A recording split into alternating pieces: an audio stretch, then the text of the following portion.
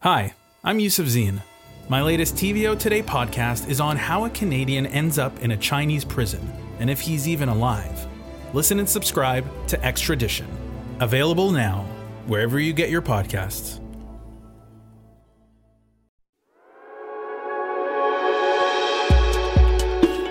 My name is Abdurrahman Malik.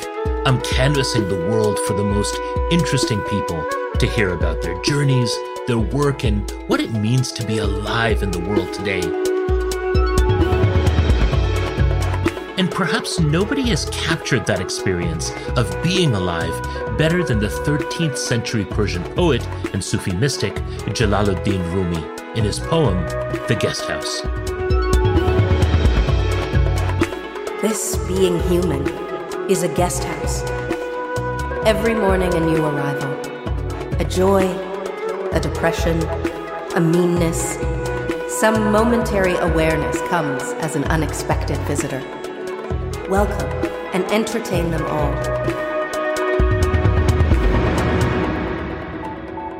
So welcome to This Being Human, a podcast inspired by Rumi's words and motivated by all those who carry that message forward in the world today.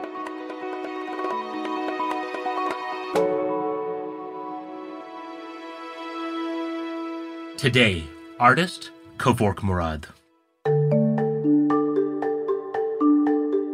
This being human means to me, we are layers of experiences. Do not underestimate any human being when you meet on the street, regardless if they are street sweepers, regardless if they're doctors or engineers or a refugee that you meet. Every single person is a person. To call Kevork a visual artist would fail to capture the unique nature of what he does. Yes, he puts lines on a page, creating striking drawings and animations, but he's also a dynamic performer who collaborates with musicians to create works of art in front of live audiences, his movements blending seamlessly with the sound of the music. The results are stunning and the process is captivating to watch. Born in Syria of Armenian descent, Kevork's work has been commissioned all over the world. His collaborators include some of the most celebrated names in classical music, such as cellist Yo-Yo Ma, American violist Kim Kashkashian, and renowned orchestras like the Los Angeles Master Chorale. I spoke with Kevork about how he blends his eyes, ears, and the artistic hands to the sounds of the world around him, whether it's in front of a live audience or in his studio in New York. Kevork Murad, I'm so happy to have you join us on This Being Human. My pleasure. Thank you so much, Abdurrahman. This is fantastic. Kevork, I want to begin by asking you to take us to one of your most memorable performances. And I would like you to take us to that moment just before the performance is about to begin. How are you feeling? What's going through your mind? What energy is flowing through you as you head into it? So I have two experiences. The first one is the performance of Home Within. Home Within is a collaboration with an amazing clarinetist, composer, and a friend, Kinan Azme.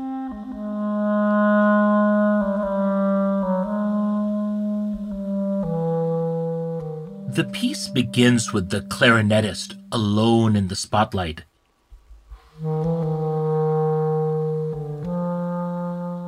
We wanted to kind of document what was happening in Syria and at the same time to support the refugees in any ways we can, financially, with contribution at our work, and also emotionally and ideas-wise to show the world that what's happening in that part of the world.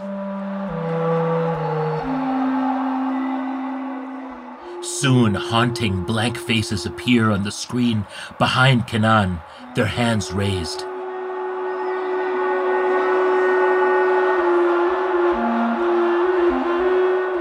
Later, we see Kevork on stage, drawing, his work projected on the screen. We alternate between the live drawings and animation. Ancient cities, warriors on horseback, tortured souls. There's a sense of turmoil to all of it.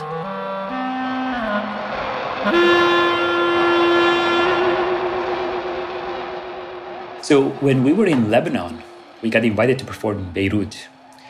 And we all know Lebanon has the largest Syrian refugees in the world. It's crazy. It's probably like the quarter population of the Lebanon is Syrian. I don't know why I never thought that the audience could be fully Syrian there. We created this work inspired and wanted to share the story of our friends and family from Syria. And they were there. They wanted the heartwarming and a moment where they could kind of feel the sigh. This is it. So that performance, the end of that performance, when we finished the last frame where Kenan is playing his clarinet,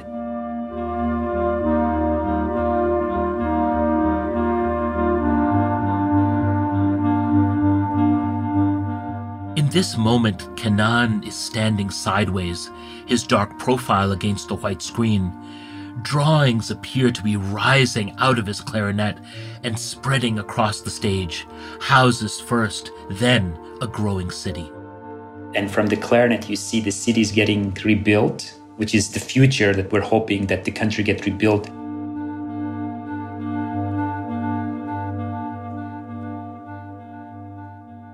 We left and we went to the green room.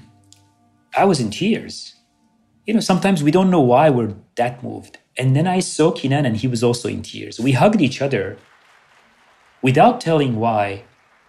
And it was a magical moment where we feel like the art has that room and need to be expressed because people are dire to get that. That was one experience.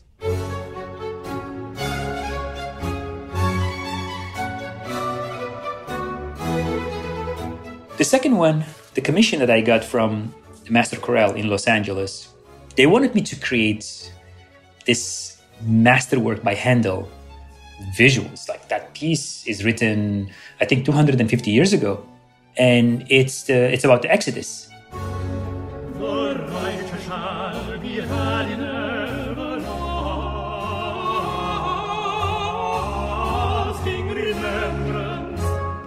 It's the first refugee crisis 3,000 years ago, where Israelites forced to leave Egypt.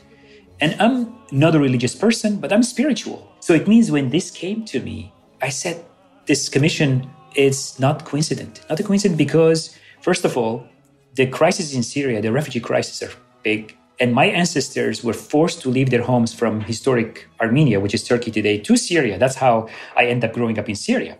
So can I put those three things together? 3,000-year-old story, 100 and some year old story of my ancestors, and today's story together in one piece.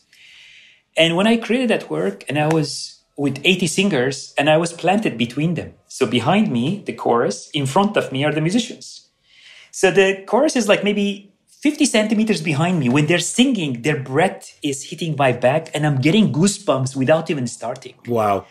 So this is masterpiece, Handel's Israel and Egypt, which kind of depict this Exodus story. And when I asked the conductor, I said, is it possible the singers could kind of interact and move, be part of? He's like, absolutely, we'll do whatever you ask for because we need to support the piece. We need to make the piece complete.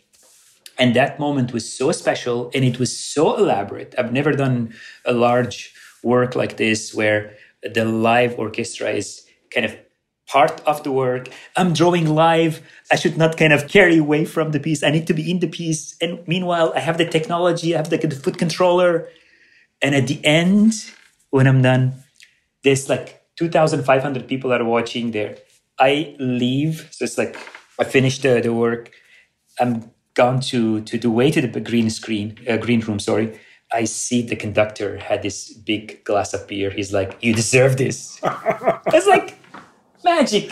And it's just beautiful to see all this moment where it just shapes you as a kind of a creative person about the next journey.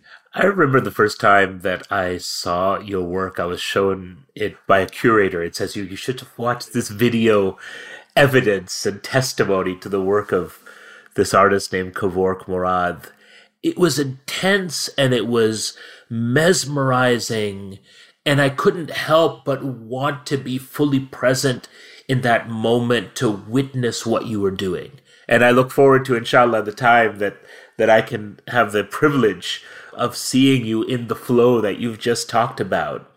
Inshallah. I also thought to myself at that moment, how vulnerable must this artist feel? When you are evolving your work in real time in front of an audience, how do you engage with that risk and that vulnerability? I think every time you do anything live has risk. And the risk factor actually could be positive because you have the adrenaline rush and you are trying to tell a story. So it's kind of almost like you're weaving a carpet with two different mediums, sound and image. So once you create that thread, you're moving forward, it has to kind of, at the end, tell or say why this performance is happening. It is vulnerable. I have a software in the computer that kind of stores the pre-made stuff in. So if I'm creating a performance, 50% is created previously. Because if let's say, I'm creating a figure, sometimes if I want this figure to move, that movement, it should be done previously. So the interesting thing about my live performances, what I'm creating live is very fast. Whatever it's moving, it takes months to create. So this one dancer, it takes like 2 months for me to, because everything is hand-drawn, like thousands of drawings, I put them together, but I release them in 20 seconds. But sometimes I draw in 20 seconds and then 20 seconds. One took 2.5 months, one took 20 seconds. So combine them together. So pre-made is stored in the computer. I have a MIDI controller on my foot. It changes the channel between live camera to the computer. So all this is, if anything goes wrong in technology, you're vulnerable, of course. So you're like continuously, your heart is beating, continuously you're like on the edge, but that kind of, it transforms the work and the work becomes more exciting because, as you said, you witnessed it video, but imagine if you witnessed it live. And sometimes the paint clogs, sometimes the paint explodes on the paper. It's just like everything could happen. But so you're kind of in battle to create until the last second something interesting. And that is the beauty and the fun of live performance. And I don't regret it. I love every second of it. What it feels that you're doing is you're telling a story. And I wonder, what is it about the power of a story through visual art that really sparks you? It's a great, great question. When my grandfather, my maternal grandfather, arrived to Syria, he's orphan with his brother. 2 orphan brothers arrived. They were forced to leave their homes. They arrived to Syria and they settled in the border with Turkey, Kamishli, northeast part of, it's heavily populated by Kurdish minority there. Armenian, he wanted to learn the Kurdish language. He learned Kurdish and he was musical. He started playing tambur. He played this instrument and he created beautiful songs in Kurdish and he shared it with the Kurdish community. And he went to the Kurdish wedding and he played there. And his nickname became Tamburban. Tamburban, it means like the master of tambur. Every time I remember growing up when I heard him playing, he gave me such a beautiful inspiration. And I think he's the one who kind of planted the seed of storytelling because he told his own story through other cultures' language and rhythm. He wanted to kind of capture the land story and to give it to the next generations without even thinking about his fame. He refused to record himself. He refused to share his work as fame. He just wanted to capture that moment.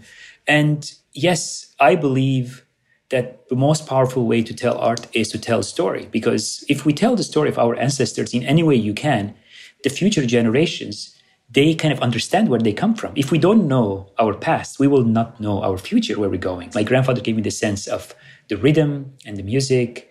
If I had parents, they were kind of supportive of art and culture, I'm sure I would have gone to music direction. But to draw is much easier. You just take a piece of paper and just occupy yourself. But whenever I heard music, lines used to kind of change and curve based on the music.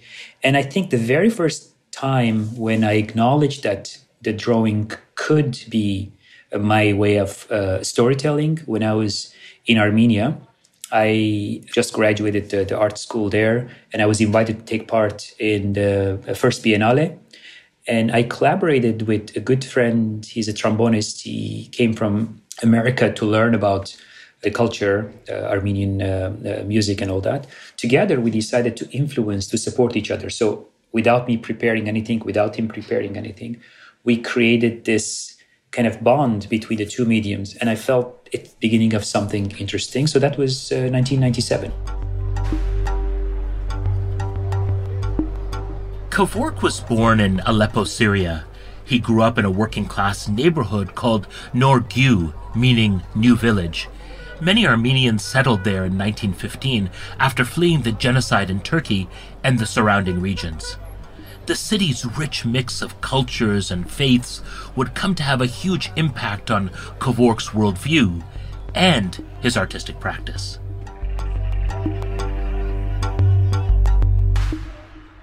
We used to walk in this old neighborhood, and there you see one side is the mosque, the other side you see the Roman, Christian, and Assyrian, and the Armenian.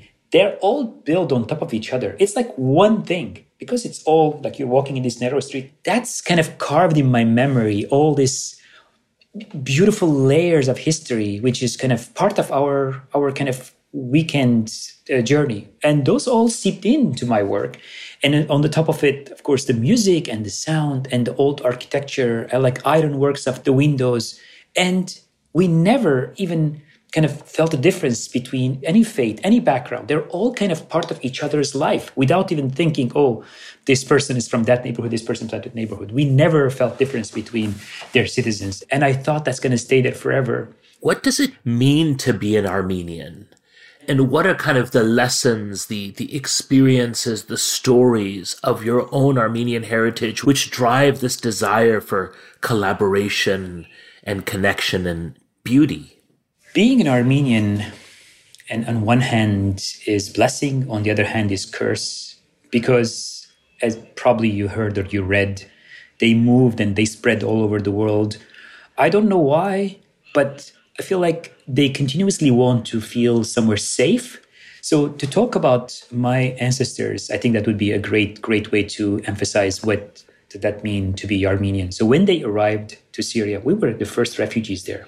We arrived there as a refugee, and the Syrian people, they opened their arms.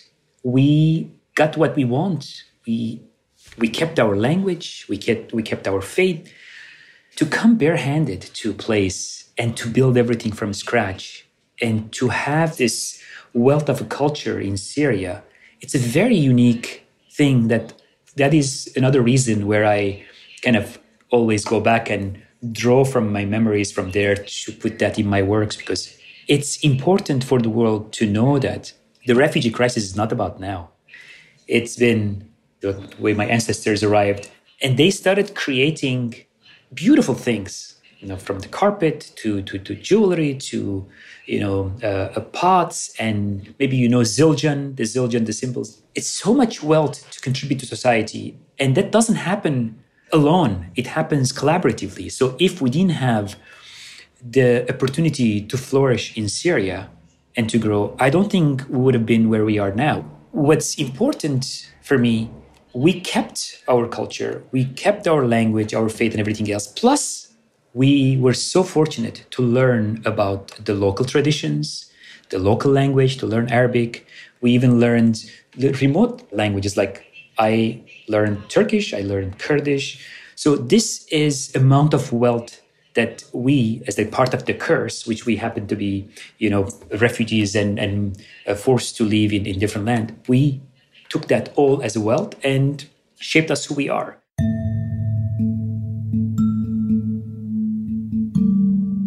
Kevork moved to Armenia later in life to get his MFA at the Yerevan Institute of Fine Arts, but it didn't exactly feel like a homecoming. There's something important for me to explain. Armenia has two different sides, West and East. Western Armenians are the diaspora Armenians. The Armenians are spread all over the world after the genocide. The Eastern one, they were there. They became at the beginning part of the Soviet, and there's two different kind of dialect between them. So for us, I never grew up in Armenia. So I grew up in Syria. So to go to Armenia, even though it's Armenian, you don't kind of become part of the fabric right away. The language is a bit different. It takes you like a couple months to understand fully. But what was hard, and it's still hard, this idea of, I grew up in Syria, I'm not 100% Syrian, because I happen to be, I'm Armenian. I go to Armenia, I'm not 100% Armenian because I'm from diaspora. So this idea of not being from one place, again, it's like a curse, but it could be also a blessing where you don't know if you need to be part of one place to be able to speak about different cultures and different people. I look at it, I'm an optimistic person. I look at it from the bright side and I take that, give it to me, I'll create more out of it.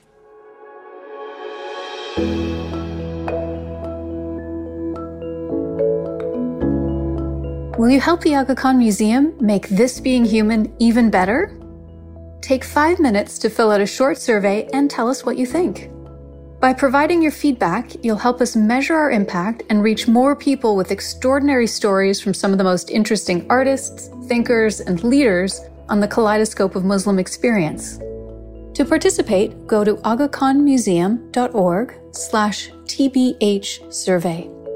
And thank you for listening to This Being Human.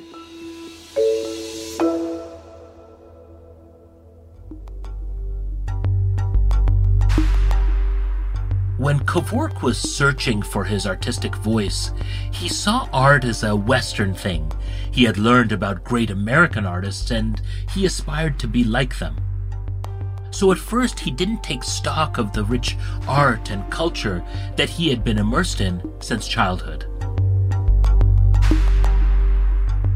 Growing up in Aleppo, it was a very unique experience in a way that subconsciously many things kind of carve into your memory. Without you thinking, you're gaining all this visual knowledge and sonic knowledge. You're just like getting it all. But in the meantime, I was always looking outside, far away to the West. For me, art is in the West. For me, art is outside, rejecting many of the local information and visual information. And whatever I witnessed there, I wasn't thinking that it's going to be my future. But subconsciously, it was all, I was just taking it and taking it. So when I arrived to America, I wanted to contribute to the American culture in a way through my art. But I thought if I'm going to be the next William de Kooning or the Jackson Pollock is the one. But with a little bit of time, you realize that they did it. It's done. The most important thing is to concentrate and look into your roots and to see if you could bring from your culture to the local people. So these local people, they could understand what was there, what's out there. So slowly, I realized what I gained from my knowledge and memories from Aleppo, it seeped in. It just came to my work, and I welcomed that because I realized the unique experience is much more powerful than this bigger picture, like American Expressionist or like a painting, like painterly paint. No, the truly art enthusiast, they want the unique and the individual voice. Once you have that individual voice, it becomes clearer that you could say things in a minimal way and the effect is maximum. In 2011, following the Arab Spring, Syria was the site of a brutal civil war. A 4-year-long battle took place in Kevork's hometown of Aleppo. Civilians were targeted, as well as hospitals and schools. Hundreds of thousands of people were killed and millions displaced, creating one of the largest refugee crises in recent history. And how have you come to terms with the tragedy in Syria? The unrest there, the civil conflict there. How has that shaped you as an artist? The conflict in Syria had a huge impact on my works in a way that I used to paint lots of colorful paintings at the studio, The performance has always been black and white, because when I create work, it's not about finished work. It's just about being practical, that the line should be either white on black paper or black on white paper. But at the studio, I was always experimenting with colors and canvas. But once that tragedy hit Syria, I wanted to kind of document, almost like I'm writing my own diary, to put my feelings in this diary. So my work became black and white. The colors kind of diminished from the works in a way that I'm not creating a work to kind of decorate other people's wall. I want to create a work where in the work has voice of people, voice of suffering, voice of the local people who once upon a time, they welcomed us there. They made us to feel in our home, to feel welcome. And that was very important for me. It's important for me to show the world that I want to return the kindness of the Syrian people who gave us when we arrived there 100 some years ago. I'm not shy about it. I talk about it loudly. I'm not sure many nationalist Armenians love that, but I don't think I can ignore that. So the tragedy affected my work and it became black and white. And I continuously, until now, I do lots of black and white work. And the work behind me is one of those works. This is done 2016. Kevork gestures to a drawing on the wall behind him. It's a large, chaotic scene of a city. In the background are buildings, some standing, some falling, some that almost seem to be disappearing. In the foreground, textiles, torn and strewn across the page, rising and falling like waves into a massive, messy pile. If you look closely, you can see hands coming out from beneath. Dead or alive, it's not clear. I had the phone conversation with a friend of mine. He's Armenian. He decided to stay behind to be kind of part of survivors and part of the fabric of Aleppo. And when I was speaking with him, he used to go to his work, his pharmacist. Some streets, he need to hide behind the fabric, behind this. I don't know if you heard these stories where people collectively put together this huge fabric and to protect themselves from snipers. They used to go to their work behind the fabric. And I started thinking, if I meet this person, if I meet this friend in the future, how I'm going to look into his eyes, that I'm very comfortably in my studio creating, and he's with his family, with his 2 kids. He has to go work in this risky daily threat that he could die in any minute. So I decided to create this piece and I called it Immortal City. That city who stood there for thousands of years because of people like him. They protected the city, they protected the culture. People, they decided to tie themselves to the ancient ruins to say that if we don't protect this city, no one is going to protect. And it comes to my mind this saying, people create place, not the place create people. And as someone from Syria who is an artist and a cultural producer, what has the experience of witnessing this tragedy been like for you? Just before the 9/11 crisis or the 9/11, I saw that the Arabic culture was living their renaissance. Imagine any kind of newspaper stand you could see an Arabic newspaper. That was fascinating. I would have seen Al Hayat, I would have seen Al Qahira, I would have seen it was on the subways, people were reading Arabic newspapers. I could have easily opened the Arabic book and read on the subway. After that, all that disappeared. You don't see that. Until today, I don't see that. It's almost 20 years. We have not seen that it's returning. And it's very hard to see any Arabic cultural things successfully done now because it's very hard to organize anything related to Arabic culture and language. Unfortunate. But personally, I have never stopped. I always wanted to talk about my background, my culture, the 2 important cultures in me, the Syrian and Armenian. And I don't feel like I was ever forced to change the way I express my own work. So I was very fortunate to never been, stop doing what I'm doing.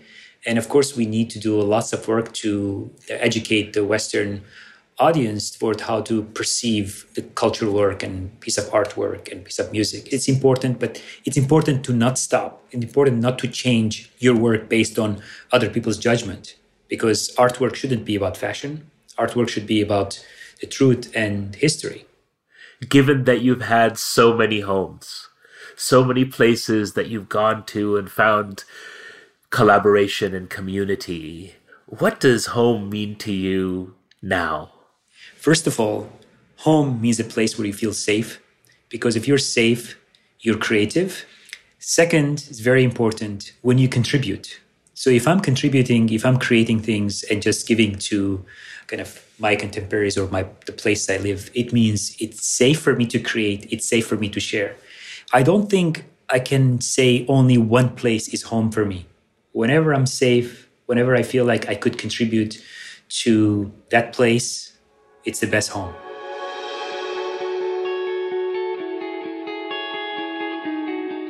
Kevork Murad, what does this being human mean to you?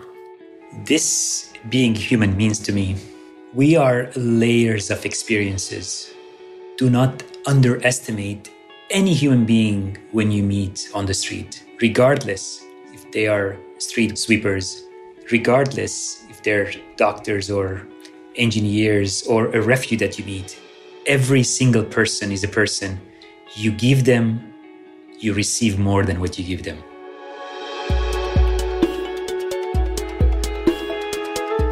Thank you so much, Kevork, for joining me on This Being Human. My pleasure, Abdurrahman. Hopefully we'll meet in person on the other side.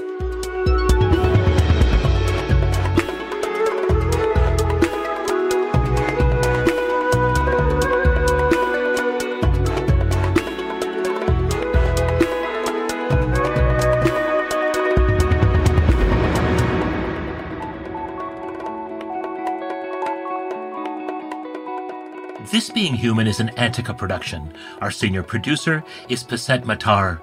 This episode was produced by Ebian Abdigir and written by Kevin Sexton. Mixing and sound design by Phil Wilson. Original music by Boombox Sound. The executive producers are Kathleen Goldhar and Lisa Gabriel. And Stuart Cox is the president of Antica Productions. This Being Human is generously supported by the Aga Khan Museum, one of the world's leading institutions that explores the artistic, intellectual, and scientific heritage of Islamic civilizations around the world. For more information about the museum, go to www.agakhanmuseum.org.